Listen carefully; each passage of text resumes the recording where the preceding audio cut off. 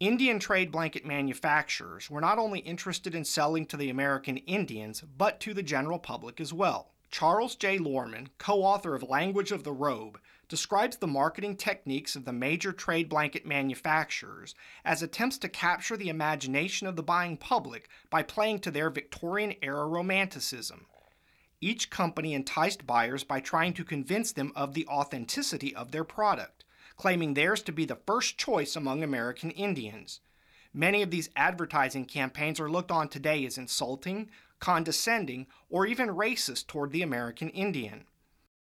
The testimonial that went along with the J. Capps & Sons catalog, featuring Wild West figure Buffalo Bill, quoted him as saying, "I am pleased to say that for characteristic Indian designs, beauty and brilliancy of color, and for quality, the Capps Indian blanket is superior to any blanket that I am acquainted with made for the Indian trade."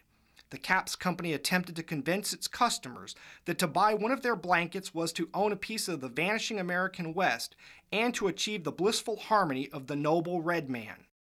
Racine Woolen Mills used the slogan, "The Indian's instinct has become the white man's reasoning choice." And a founder of the company proclaimed, "The Indian's love for gaudy colors and loose garments, despite all the civilization that the white man has forced upon him, retains for the Racine Woolen Mills a very valuable source of income."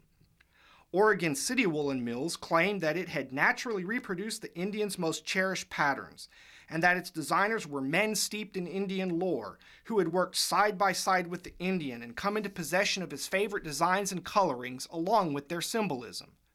To further promote Oregon City blankets, the company claimed that all the beauty and significance originally woven into fabric by the Indian on his crude hand loom are retained in our perfectly woven Navajo art craft fabrics. Although Oregon City trade blankets were well woven and designed, there was not much authentic or traditional about them.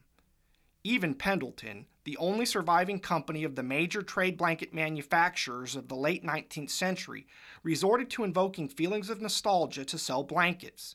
Its first catalog had Chief Joseph on the cover with the title, "The Story of the Wild Indian's Overcoat."